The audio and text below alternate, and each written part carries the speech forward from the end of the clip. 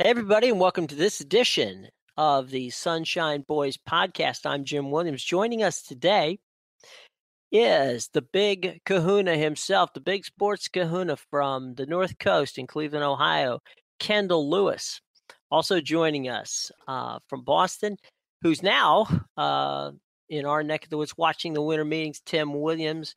Tim will be talking to us about what's going on there. And, of course, the Sunshine Boys themselves, Mr. Ira Kaufman and Joe Henderson. Gentlemen, big news at the winter meetings. The Boston Red Sox, who desperately needed pitching because Rick Porcello was only good enough to win the Cy Young, go out and get somebody. Tim, what happened? Well, the deal is they're going to get Chris Sale from the Chicago White Sox. In return, they're giving up Yoan Moncada, who's one of the best prospects in all of baseball, as well as Michael Kopech, who's a pitcher who can throw absolute smoke. He's still very raw, but he's got quite an arm. There are going to be two more people heading over in the deal. We're not quite sure who they are yet, but the headline is Chris Sale to Boston, Yoan Moncada to Chicago. I know that there's a certain number of Red Sox fans that are thrilled about this, and most White Sox fans are thrilled about this because they've wanted the deal Sale, and this is the deal they wanted. So they got the king's ransom that they were looking for. Is that the deal? I think so. With as productive as the Red Sox farm system has been, when you're hearing scouts say that Moncada might be the most talented of the bunch of the Xander Bogaerts, Mookie Betts, Andrew Benintendi group, that Moncada might be better than all of them. And the Red Sox are knocking on your door offering him to you, and the White Sox clearly want to rebuild their team. This is the guy to build around. He's going to be a left side of the infielder for years and years to come. Well, and we know that Kendall, who is a diehard Red Sox fan his entire life, Kendall, you were happy to hear this trade, huh? No. You know what? Here's the thing.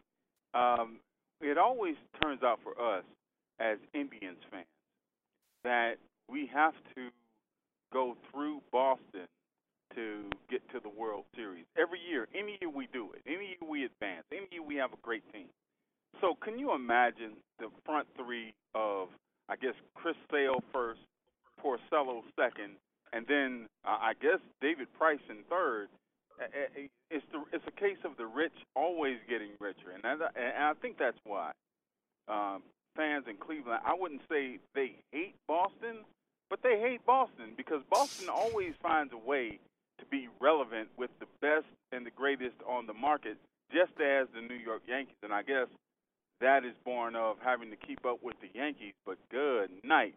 That is a tough playoff rotation, as tough as the Indians is going to be once they get healthy. So, yeah, I applaud the Red Sox for doing what they had to do.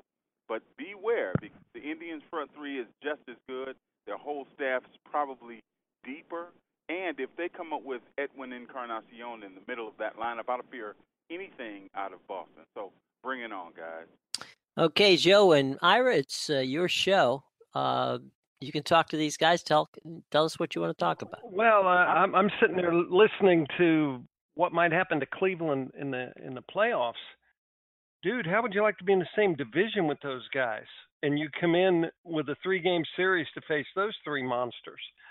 This is why I really think, given that the way baseball has sort of swung back to the rich get richer in the last few years, what the Rays did in the American League East during the Joe Madden era is something that really, I don't know, should go into a time capsule, because I don't think we're going to see much of that kind of stuff out of the really downtrodden franchises anymore, like the Rays were, and unfortunately like the Rays are again.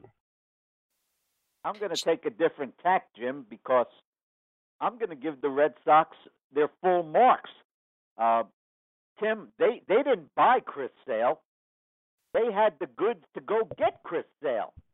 And the reason they had the goods is they got a heck of a scouting department. Look at all the young talent the Red Sox have accumulated.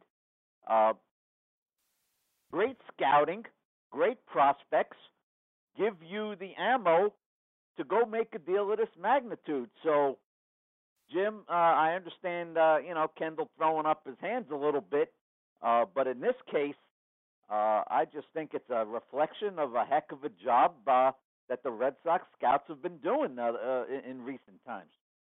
Oh, Ira, I think you're right. I mean, one of the great things about you talk to general managers and they'll tell you, it's the term prospect is just that, a prospect. We know who Chris Sale is. We do not know how good these prospects are going to be. So they made a deal. My question to you guys, the Tampa guys here, is seeing David Price as the number 3 on the team is pretty awesome. And 2, is Cobb going to get traded or any of the pitchers from the Rays? Are they, is that how they're going to rebuild the team? Are they going to make a trade for an Alex Cobb or a Chris Archer? Are they open? Are they on the market? Do you see the Rays trading them?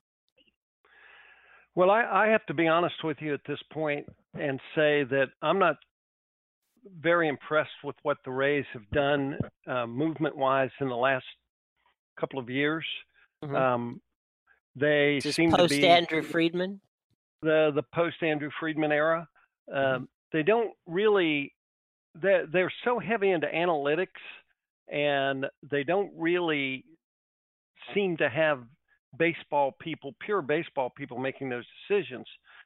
Which, if you go back to when Andrew Friedman was there, yes, they used analytics, but they also had Jerry Hunsicker, a great baseball man, to sit there and balance things out. That element is missing now, and so what you hear is that they're going after catchers who can frame pitches and hit $137.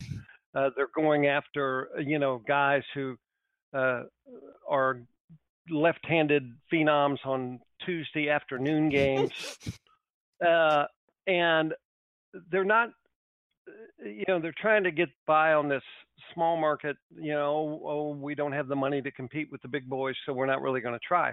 Translation, I wouldn't be surprised whatever they do, and whatever they do, I think will be wrong. Okay. Jim, I wouldn't move either of those two guys for 2 reasons. Okay. One, the Rays' identity has been, and I think always will be, pitching and defense. Number 2, maybe more importantly, guys, I don't think they're going to get value for either guy. Cobb's been hurt quite a bit. Archer lost 19 games, even though he's a talent. So I don't think the timing is right. I'd keep both of them. They have the nucleus of a strong rotation. So you could win 85 to 90 games if things go right. Go get yourself a hitter, trade a prospect. But I don't think you're going to get value, Jim, at this particular time for either of those 2 pitchers. Oh, dear Lord, Ira, 85 or 90 games? Are you smoking something, man? This is a sub 5. Come on. This is a sub 500 team at best. They got to go out and get a couple of sticks, Henderson. Get a couple of sticks. Well, it's not going to happen. So, concentrate on the Bucks going to the Super Bowl. Hey, Ira. Hey, I got Mark Melancon. I was going to say, I was just going to say, Mark Melancon gets a deal that's worth $63 or $64 million, which is only $14 million over what the Phillies paid for Jonathan Papelbon. And that puts Kenley Jansen and Aroldis Chapman in the I want to make more money than Melancon does. Tim, any word on whether or not the Yankees are closer to? I think they had, what was it, an $80 million deal out on the table for Aroldis Chapman? The last I heard was $80 million. So that's where it stands at the moment, but there's not been a lot of movement on that. The thing with the winter meetings right now, since so many trades are happening, the Chris Sale trade just happened. There's all this stuff in the offing that the Nationals were out there looking for Sale. They might be looking for another pitcher right now. And all of this is coming very fast and furious. So if you're an agent, you might want to wait for the smoke to clear a little bit. And with the Yankees' wealth of prospects, you hear the words mystery team a lot in these trade rumors. I think you can solve the mystery. It's probably the Yankees. They want to see what they can get out of this, and if at the end of it they still need Chapman, they'll go get Chapman too. Kendall, Well, anybody in Chapman Cleveland? wants 6 years. Yep. Sorry, Joe? I was going to say, supposedly Chapman wants 6 years, which is absurd for any pitcher, let alone a closer. I don't care how hard he throws. Yeah, there have maybe been 5 closers in the history of baseball who have been good for more than 5 years at a time. Yes. Well, what's the situation on Kenley Jansen? Any word on that one? Not a whole lot so far. Now that Melancon signed with the Giants, it's starting to take shape what the market is for everybody. But with bullpen pitchers, there's so many teams that always need another guy. Especially now that you saw what the Cubs did with their bullpen and what the Indians did with Andrew Miller and Cody Allen at the back of games in the postseason. Now people might not just want one closer. They might want a closer and a half, a guy that they can bring in like an Andrew Miller. And that's going to make Chapman attractive to a lot of teams. It's going to make Kenley Jansen attractive to a lot of teams. And Brad Ziegler's still out there. He might be attractive to a whole lot of teams as a setup guy that could also close.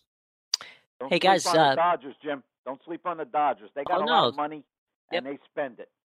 Absolutely. Yeah, hey, guys, quick opportunity to welcome one of our guests, another one of our guests, from the Register Guard newspaper in Eugene, Oregon, Ryan Thorburn. Ryan, thanks for coming on with the Sunshine Boys podcast.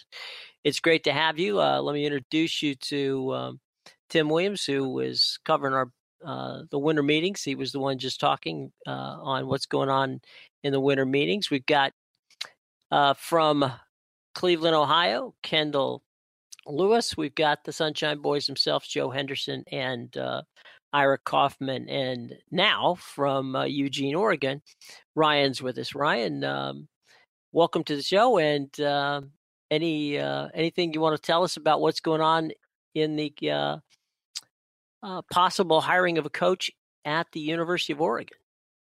Well, it's still an ongoing search, and Willie Taggart from South Florida is clearly one of the people that Oregon is considering. It's kind of interesting, the timing of this whole thing. Apparently some of the Oregon brass is at the funeral of Chip Kelly's father in Maine, so that could be delaying it a little bit, but it's just been a week-long search now, and it's getting down to crunch time. I can confirm this, which I was speaking to Ira earlier. A source close to the University of Michigan program has said that, told me today that Michigan head coach and former Stanford head coach, Jim Harbaugh, has spoken to a member of the Oregon search team on behalf of Willie Taggart, which I guess means that Willie now has endorsement letters from Tony Dungy and Jim Harbaugh. Now, I don't know whether that helps you or hurts you, depending upon how it plays out. But I think Dungy's got some clout, Jim, out in Oregon. He's out there all the time. Mm-hmm. He's always sending pictures on Twitter. I think he's close to the administration. I think he's a Taggart guy, Joe, and why wouldn't you be? I think Dungy's recommendation would carry some weight.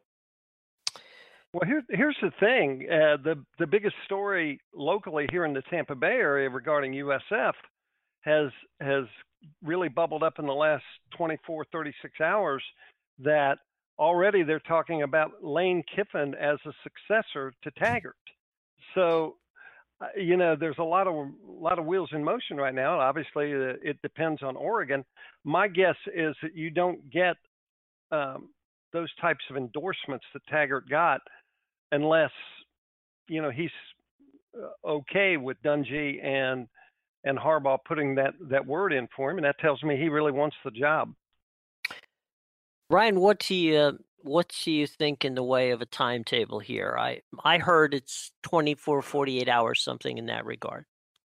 Yeah, I would think Oregon would like to make an announcement today, or at the latest tomorrow. Their football team is going through final exams right now during this week, and then they're going to be gone for the holidays. Obviously, no bowl games, so it's kind of important for the coach to have his press conference, to meet these guys, and then to get on the recruiting trail for, at least the remaining 4 or 5 days, whatever it is, till that dead period, December 12th, and get started. And then after that, during that dead period, obviously you can put your staff together. But time is definitely of the essence. I know Rob Mullins, the athletic director, is not worried about the recruiting class. He's worried about turning over every stone and getting the right hire, and then worrying about recruiting after that, which is a smart way to do it. But let's face it, recruiting is a big part of college football, and Oregon really needs to fill some holes in this class. So I would think, in the next 24 to 48 hours for sure it'll be over. Have they lost anybody from that class yet? Or, what kind of class do you think they're going to have? They had, their top-ranked guy and another player. They've lost 2 already that have reopened their search for a home. From what I've been told, for those who cover recruiting closely, both those guys would be willing to listen to the new coach and maybe recommit to Oregon, but they're just covering their own bases. But right now, they have lost a couple verbal commitments. Here's what I want to know, guys. Go ahead, Kendall. I know that P.J. Fleck was in the middle of all of those conversations as a guy who would consider going to Oregon. And I hear in the last few hours he's now out of the mix, and Taggart has moved to the front. What was it that took Fleck out of it, or was Fleck himself, settled to stay where he was until he got a job that, suits him better? Yeah, all indications are that Fleck was never really a serious candidate at Oregon. I don't believe he actually interviewed with Oregon at this point. I think he's viewed more as, a Midwestern type of guy, and, his body of work overall is not as great as this season. He's built a nice program at Western Michigan, but I just think Willie Taggart has been at more places. Matt Rule has done it longer. Even Greg Schiano has done it at Rutgers and has an NFL background. So I just don't think he quite had the depth of resume that they were looking for. And let's face it, when you fire a coaching staff that was in the national championship 2 years ago, basically they won 70% of their games, Mark Helfrich and his staff, I was thinking they would go for an even bigger name than Willie Taggart. So it's be interesting to see if they can pull a curveball and surprise everyone, or if Taggart is going to be the guy in the end. Let me ask. Go ahead. I was going to say, Rule is he's out now. He's at Baylor, correct? That's correct. Yeah, and Dan Wolken, who I know from USA Today, said that Oregon did covet him last night, or was at least pushing for him last night. Well, we all know the last Temple coach, Al Golden, and may he rest in peace, wherever the hell he is. He nice man, but it didn't work. So let's see. We'll see how this one works out for Baylor, guys. What I was just going to ask was, both Joe, you and Ira know Schiano very well, and I know Kendall knows him from The Ohio State University. Do you think he's ready to get back into college coaching, and do you think that he's the kind of guy in Oregon would want? Let me start. He very much wants to get back in the NFL. If he thinks that interim step will help him. Let's be honest, guys. As much as Schiano wants to be a head coach again on the NFL stage, I don't think that's going to happen. It was an unmitigated disaster here in Tampa. Not only was he unsuccessful on the scoreboard, but as Joe can attest, he didn't make any friends. I've never seen such a backlash against a head coach, and it got very personal down here. People said he ruined Josh Freeman. He leaked Josh Freeman's drug test. It got very ugly. Everybody in the national media was weighing in and killing Schiano. He might be tarnished forever on the NFL stage, but in his mind, he's an NFL coach. So, if taking that job, Joe, will help springboard him back to the pros, he'll take it. I think the thing with Schiano is, like you said, he didn't gain many friends in NFL circles. In fact, some personnel executives that I talked to say basically, guys can't work with him, and he's not very respectful of how he gets his points across. And if you don't win, I mean, big time immediately, so that the team can see that your methods are working right now, then you're not going to have that kind of respect. You're not going to have that carte blanche to do what he did, in my opinion, and others, to Josh Freeman, because you guys were on the verge of something. You had, in that division, you had the four best young quarterbacks, or three of the four best young quarterbacks in the NFL. You had Breeze, and you had Cam, and you had Freeman, and they were all burgeoning. Well, Breeze was where he was going to be, but the others were burgeoning. And we all thought Matt Ryan too. And Matt Ryan. We all thought that, Freeman was the guy. But what I'm hearing is Schiano does not have that touch with the quarterback and those prickly type personalities. And so if you can't handle quarterbacks as an NFL coach, you're probably and don't have an intermediary that can handle that, and you get out of it and you just say, well, this is what I want, and you take care of it. If you can't do that, you're not going to be an NFL head coach. You might be a coordinator or an assistant. Here's the other thing. Urban Meyer likes to keep his guys close for at least 2 years. Now, unless something happens today that I'm not aware of, that Schiano is going to be back next year. So I would kind of doubt that he will go anywhere on the college level just yet. Well, I would, and I'll defer ultimately to our guest from Oregon on this. But as you guys know, I'm a big one for talking about a program's DNA. And, when you introduce a Greg Schiano to an Oregon, you're messing with that, because Oregon to me, is pinball football. It's putting up a lot of points. It's exciting football. Frankly, the kind that Willie Taggart has going at the University of South Florida. And so, these days, grind it out, 17 to 14 football isn't going to cut it at certain schools, and I believe that's Oregon. I would put them in that category. So, to me, Schiano, look, I think the dude can coach. He did a heck of a job at Rutgers, but as Ira noted, he's a little bit on the wacky side, and he's a total control freak, and definitely not a player's coach. And I just see him being not a good fit for Oregon at all. Let's go to Ryan Thorburn, who is, of course, our guest from the Register Guard newspaper in Eugene. Joining us also, the big sports kahuna himself, Cleveland's own Kendall Lewis. He'll talk a little bit more about the Big Ten and Ohio State. Tim Williams at the baseball meetings. Ryan, to Joe's question, do you think that Greg Schiano would be the kind of person that the Oregon Duck Nation would be excited about? No, I don't. I think he's a candidate because basically by not only getting rid of Mark Helfrich, but they had the longest tenured staff in the nation. So there's a lot of assistants with 20, 30 years experience on this staff who are now kind of in limbo.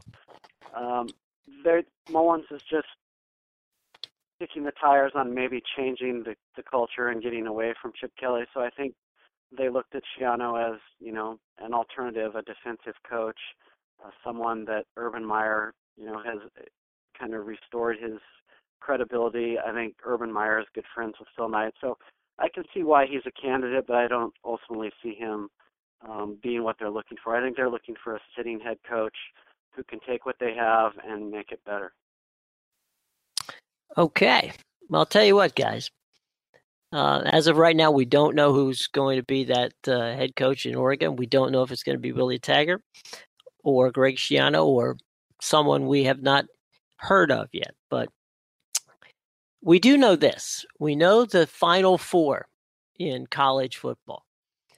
And that would be Alabama, that would be Ohio State, that would be Clemson, and that would be the University of Washington.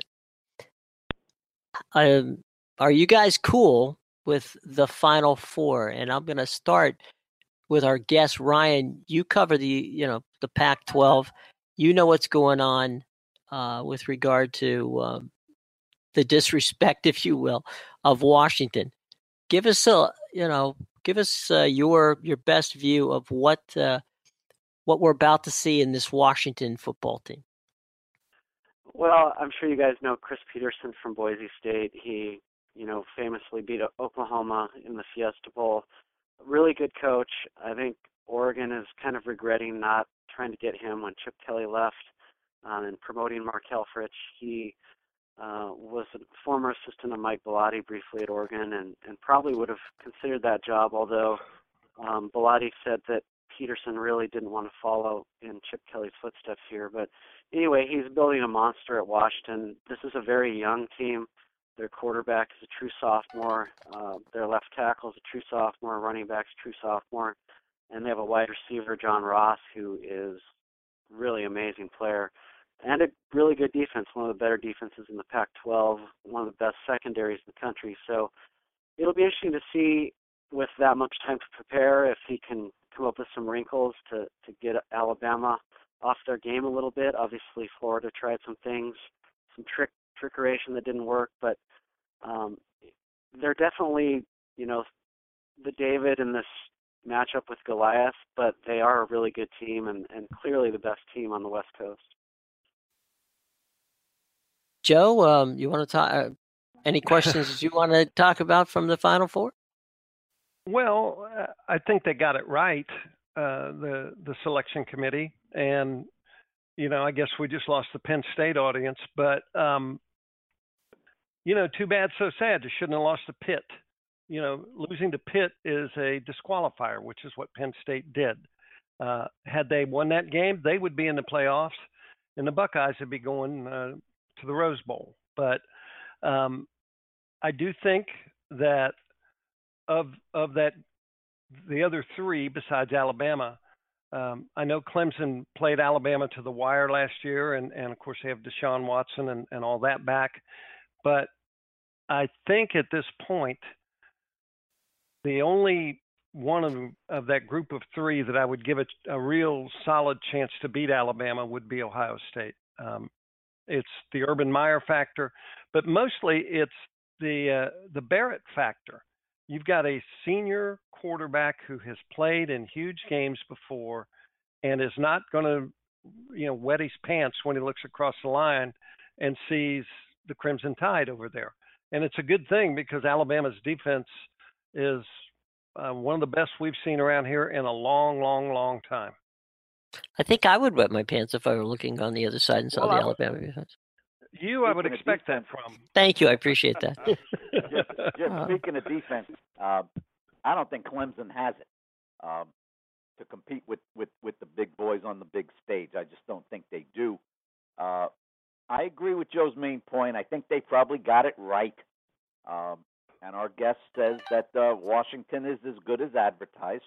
They score a lot of points, and they didn't leave any room for doubt in the conference title game. They took care of business. If you're going to look at Penn State, Jim, let's be realistic. What are you going to say to the Michigan people at that point? Same number of losses and beat up on Penn State in a head-to-head matchup. So I think the simplest thing to do was go with the four that they have. I think there's a lot more interest in the 2-3 matchup than the 1-4 matchup, rightfully so. If Washington plays a credible, close game, I'm giving that program all the props they can handle because we all know what it's like to play Saban when he's got time to prepare. I spoke yesterday to Kendall about this, and Kendall had a pretty interesting take. So I'm going to turn it over to my good friend, a fan of the Ohio State University. Kendall, make your case, my friend. Listen, guys, the one thing that I've noticed throughout this whole period after Ohio State lost to Penn State was I think most guys were forecasting ahead, and they weren't dealing with the last 4 weeks of the season or so.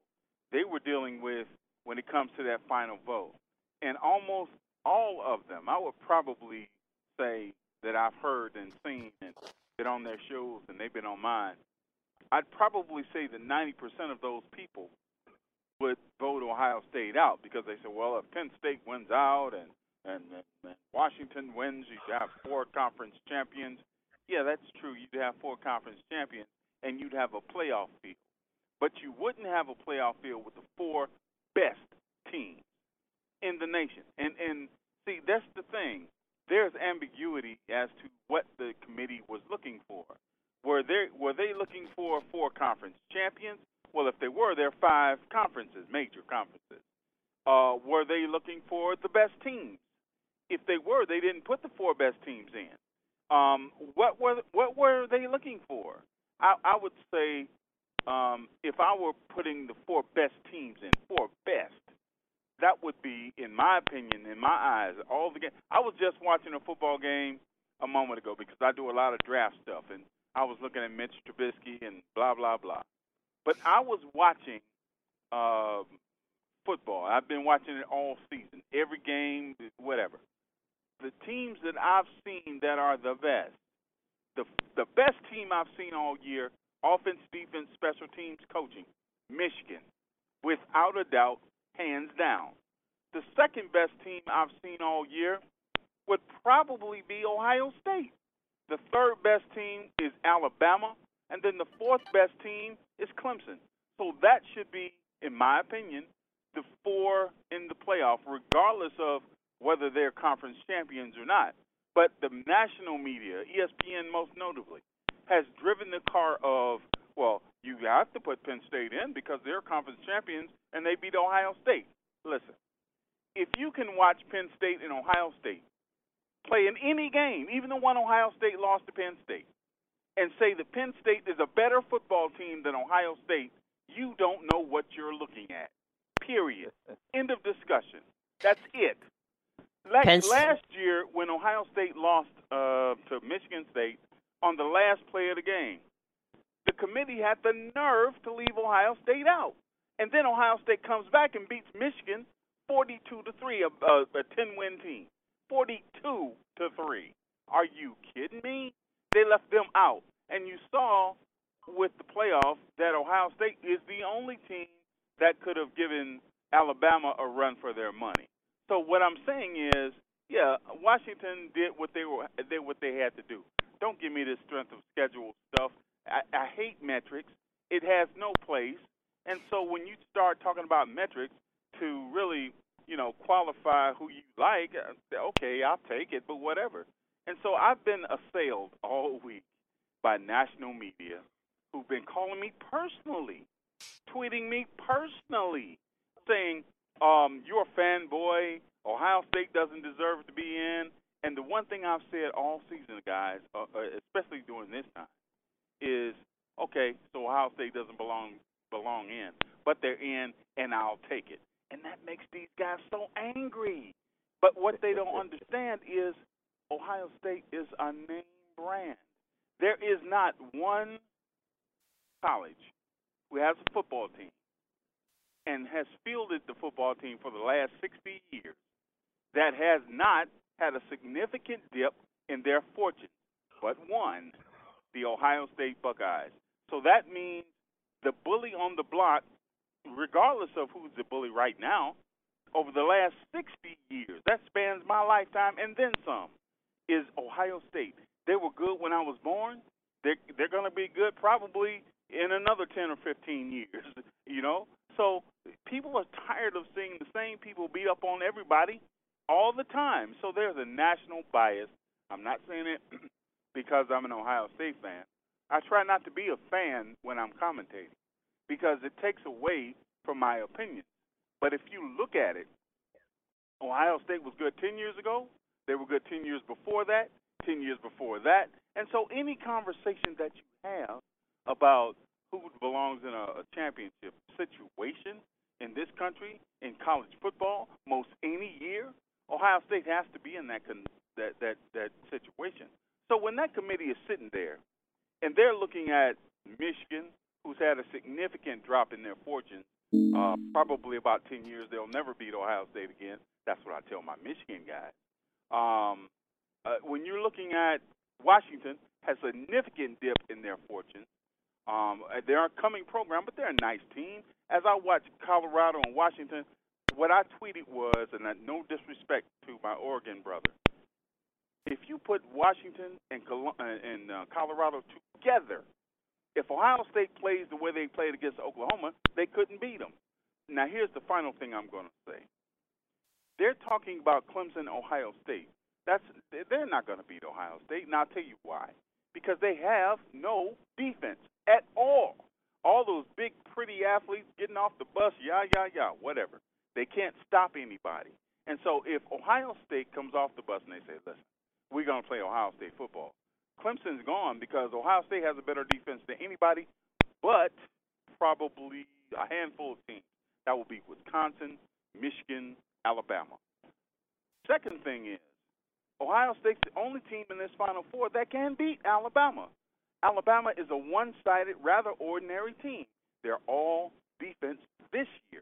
And that's what people fail to realize is that year to year, teams change their personalities. Alabama does it with a different,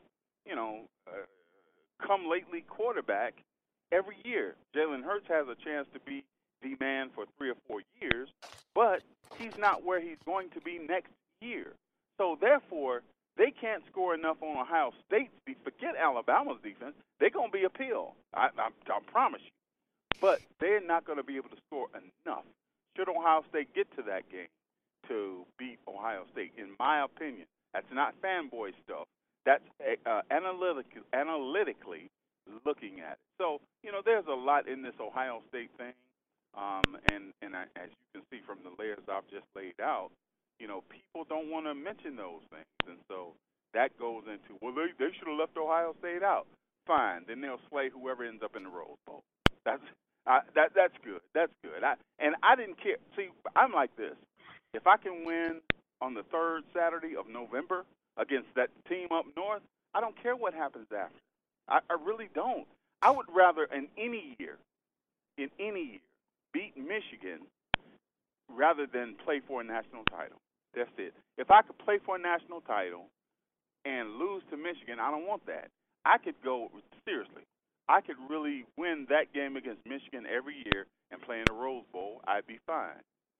That's how much these playoff games mean to me, which, by the way, is dumb. They set them up wrong.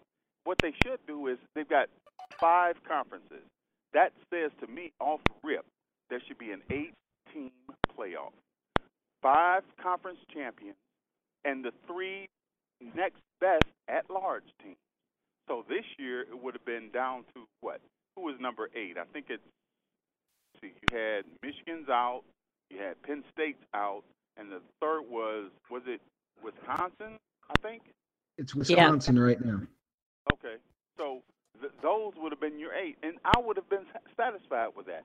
And in any year, you've got at least that many teams who can say, well, if I get on the road, I can win. This is one of the all-time great monologues, Mr. Williams. We're never going to touch this. Yeah. Go ahead and get it. Now, Brother Kaufman, do you want to speak on behalf of the Southeastern Conference and your buddy, Mr. Saban, and his Alabama Crimson Tide?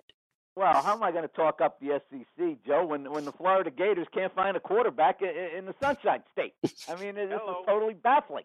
If they had a decent quarterback, guys, I think there's a chance the Gators are in the playoffs. There was way too much pressure on their defense. I'm just going to say the SEC is a little bit down. Ohio State's up. Who am I to argue with Kendall? And I dare Henderson to take the man on. Henderson, you're not going to do it. Are you kidding? I grew up in Ohio. Give me a break. But, the SEC is not a little bit down. The SEC is mediocre. There, I said it. The SEC East is Florida and a bunch of other schools named Purdue. It's They're not that bad now. Come on, give them something. All right, Illinois. But thank you, Lovie Smith. Yes. There you go. But here's the thing: Alabama did pretty much maul the SEC this year. They had a tough game at LSU, 10-0, but for the most part, they ran roughshod to it. And year in and year out, the SEC, it pains me to say this, but they are the preeminent conference out there. I don't think there's any question about it. But the question is not, last year or next year or whatever. The question is what's going to happen this year. And I will stand by my statement that the Buckeyes are the only team among the other three that have a legitimate chance to beat Alabama. And there's something interesting there, though, too. If you talk about, first off, Ira, to your point that if the Gators had a quarterback, they might be in the playoffs. Well, they could have had a quarterback. His name is Quentin Flowers, who's putting up video game numbers for USF, but Florida won him as a cornerback, not a quarterback. Wow. So nice recruiting there. But why would Lane Kiffin even look twice at USF? Because of Quentin Flowers. There you go. Absolutely. And if Willie Taggart leaves, which is possible, and Lane Kiffin is your new USF head coach, which is also possible, what impact would that have on Alabama's preparation for the national championship? And for a history lesson, we can go back to when Florida State had Mark Richt, who had already accepted the job at the University of Georgia, but they were playing in the BCS championship game against Oklahoma. And Richt, sure, he stayed on, and he said, my head's there. Don't worry about it. But I covered that game. Florida State was not prepared to play that night, and they got smoked. So there are X factors going into this that we don't know about yet. Now, on the other hand, Ira, what if your man Schiano leaves? And there goes your defense at Ohio State. So I look at these situations right now in a vacuum and not the December in college football is a very volatile period. But, what I see on paper right now in that vacuum is that Ohio State can definitely hang with Alabama. And one thing we know for sure, they won't be afraid of them. Hey, one more thing, Jim, one more thing to Henderson's point about Mark Richt. And Joe was here in 2008.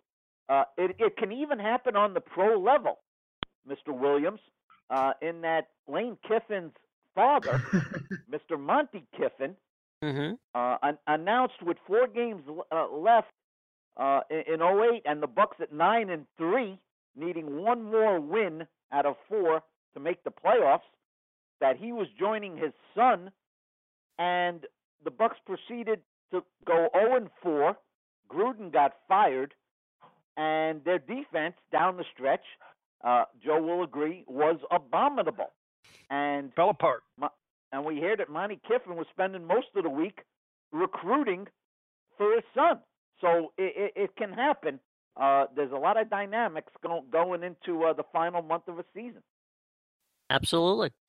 Well, guys, I'll tell you what, we're coming to the end here where we need to give everybody the last call on this. By the way, we want to quickly thank Ryan Thorburn, who joined us from the Register Guard newspaper in Eugene. He couldn't stay with us the whole time, but Ryan's a great writer. Check his work out at the Register Guard. You can Google it, Register Guard newspaper in Eugene. That's Ryan Thorburn. Great guy. He was with us on the coaching search. Quick note to Tim Williams. Tim, jump over and let us know anything going on at the winter meetings. I know you jumped off there a couple of times probably to check in. Anything going on, and give us your take and then your social media.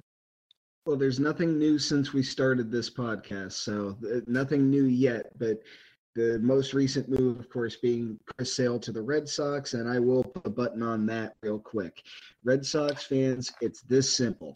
If Chris Sale is everything he's advertised to be and continues to be everything he's advertised to be in October, which is an unknown since he's never pitched in the playoffs to this point, then it's a successful trade. The moment he loses a postseason game, the city of Boston is going to get very weird for the Red Sox pitching rotation. It did when Rick Porcello lost Game 1 of the ALDS this year. it did when David Price lost Game 2 of the ALDS. He got booed in the introductions to Game 3. Well, guess what? Now, if the rotations work out the way they're supposed to, your Game 7 starter in the ALCS, if the Red Sox get that far, Mr. David Price. So a lot riding on this. I think it just upped the pressure for everyone in the Red Sox rotation. And if you're looking for what might happen to respond to this, maybe Stephen Wright gets dealt because he's without a job in the Red Sox rotation now. And you can follow me at Twitter at Tim Wrights Sports. Okay, thank you. Our other guest, Kendall Lewis from Cleveland, Ohio. And Kendall, some final thoughts on this week, what you saw, what you're looking for, and your social media, my friend. Let's start with that first. I'm on Twitter at the BSK Says or the BSK at thebsksays.com. As far as what I'm looking at, I'm already into NFL draft mode. So right now, this is the time of year, really, with covering the Cleveland Browns. That time of the year is before the season starts, really. But I'm into that now. I'm not worried much about the Buckeyes because at this point, I'm really not caring whether they win or lose. It's my friends in the media who call me personally. They don't call me out in the media. They call me personally and send me little messages throughout the night. And, they tease me and tell me that Ohio State's nothing and blah, blah, blah. It's that fires me up. So I put it out there so that they know that, they wish they had a team they could follow that was like Ohio State. It's not my fault. It's not a Buckeye Nation's fault. It's not the playoff committee's fault. In fact, it is. I think the playoff committee is who these fans should be angry at, not Ohio State, because if they put their team in, then they don't have a problem. They have a problem with Ohio State because they feel that there are other deserving teams, but they should be angry with the committee for being ambiguous as far as what criteria are and all of that. So we'll be talking about that for the next few days, I'm sure, as well as those Cavaliers. So that's what we'll be doing here recently, right here on the bsksays.com and at Twitter at the bsksays. Thanks a lot, Kendall. And Mr. Ira Kaufman, who happily got his closer in Mark Melanson, and his Buccaneers are tied for first place. You got to be a happy camper. What's going on with you? Absolutely. And I'm not satisfied yet, Jimmy. I want a left fielder, too. So let's see what happens. But okay. At iKaufman76 on Twitter, Jim. And a quick note for the rest of the American League that is now trembling about the new-look Red Sox. Yes, Joe, they have a heck of a lineup. I think they scored the most runs in baseball. They've got Bogarts. They got Betts. Pedroia is still very good. But, Mr. Henderson, may I remind our listeners, let's talk about what they lost. They lost the heart and soul of their organization, Mr. David Ortiz. And besides the sheer numbers, which were preposterous for a guy of his age, Ortiz's leadership cannot be replaced, Joseph, by Mr. Chris Sale, of all people. So I'm not ceding the Red Sox anything. They're formidable on paper, Joe, but they're going to learn that Big Papi is not easily forgotten. Hear, hear. Let me say this, Ira, right quick. You know what else they got? What? In the LDS by Cleveland. So I'm setting up our rivalry next year, Ira. There you go. That's why that happened. I think that's exactly why the Chris Sale trade happened. They got beat so bad by Cleveland's rotation, they had to upgrade, and this is their response to Corey Kluber, and he had better win. And that's 2 guys down. When the other 2 come back, when numbers 2 and 3 come back, then we'll see which team is better. That's all I got to say. Okay, well, enough smack talk, boys. There's plenty of time for that. All right, Henderson, you close us out, buddy. Okay, well, you can find me on Twitter at jhendersontampa. And I've got a long range view. I'm going to be looking to see what Chris Sale does when the Red Sox do throwback jerseys, if they ever do that. Could be a shaky time for him. Something just happened there. Yeah, but I'm going to be really paying attention in the next 24 to 48 hours to the west coast of the United States to see if they come to the west coast of Florida to get a football coach for the University of Oregon. Because if they do, that'll start a lot of dominoes tumbling, and it's going to leave a lot of athletic directors scrambling. As Greg Schiano becomes the next head coach at the University of South Florida. Yes. And Josh Freeman will be his offensive coordinator. Jim. Right. At which point in time, I will take back my money that I send them every year for the alumni fund. But anyway, again, many thanks to Kendall Lewis, who joined us from Ohio, Tim Williams, covering the baseball winter meetings for us. Of course, Ira Kaufman and Joe Henderson, the Sunshine Boys themselves. And I, on the way out, I'll be watching for what happens to Willie Taggart. And also a quick final note on the fact that George Steinbrenner didn't make it to baseball's Hall of Fame. I felt myself personally was a little bit of a sad thing, because I think at the time that George bought the New York Yankees, they were in the midst of a very bad time, and he became the first baseball owner in a very long time who actually was the face of the franchise for a good many years, at least till they got their stars back. So I'm sad that George didn't make it, but there's always other years, and hopefully that'll happen. So anyway, thank you for joining us on this edition of the Sunshine Boys podcast. I'm Jim Williams once again. For Kendall Lewis in Cleveland, from Tim Williams at the Major League Baseball winter meetings and from Boston. Also, the Sunshine Boys themselves, Joe Henderson and Ira Kaufman. We bid you a good day.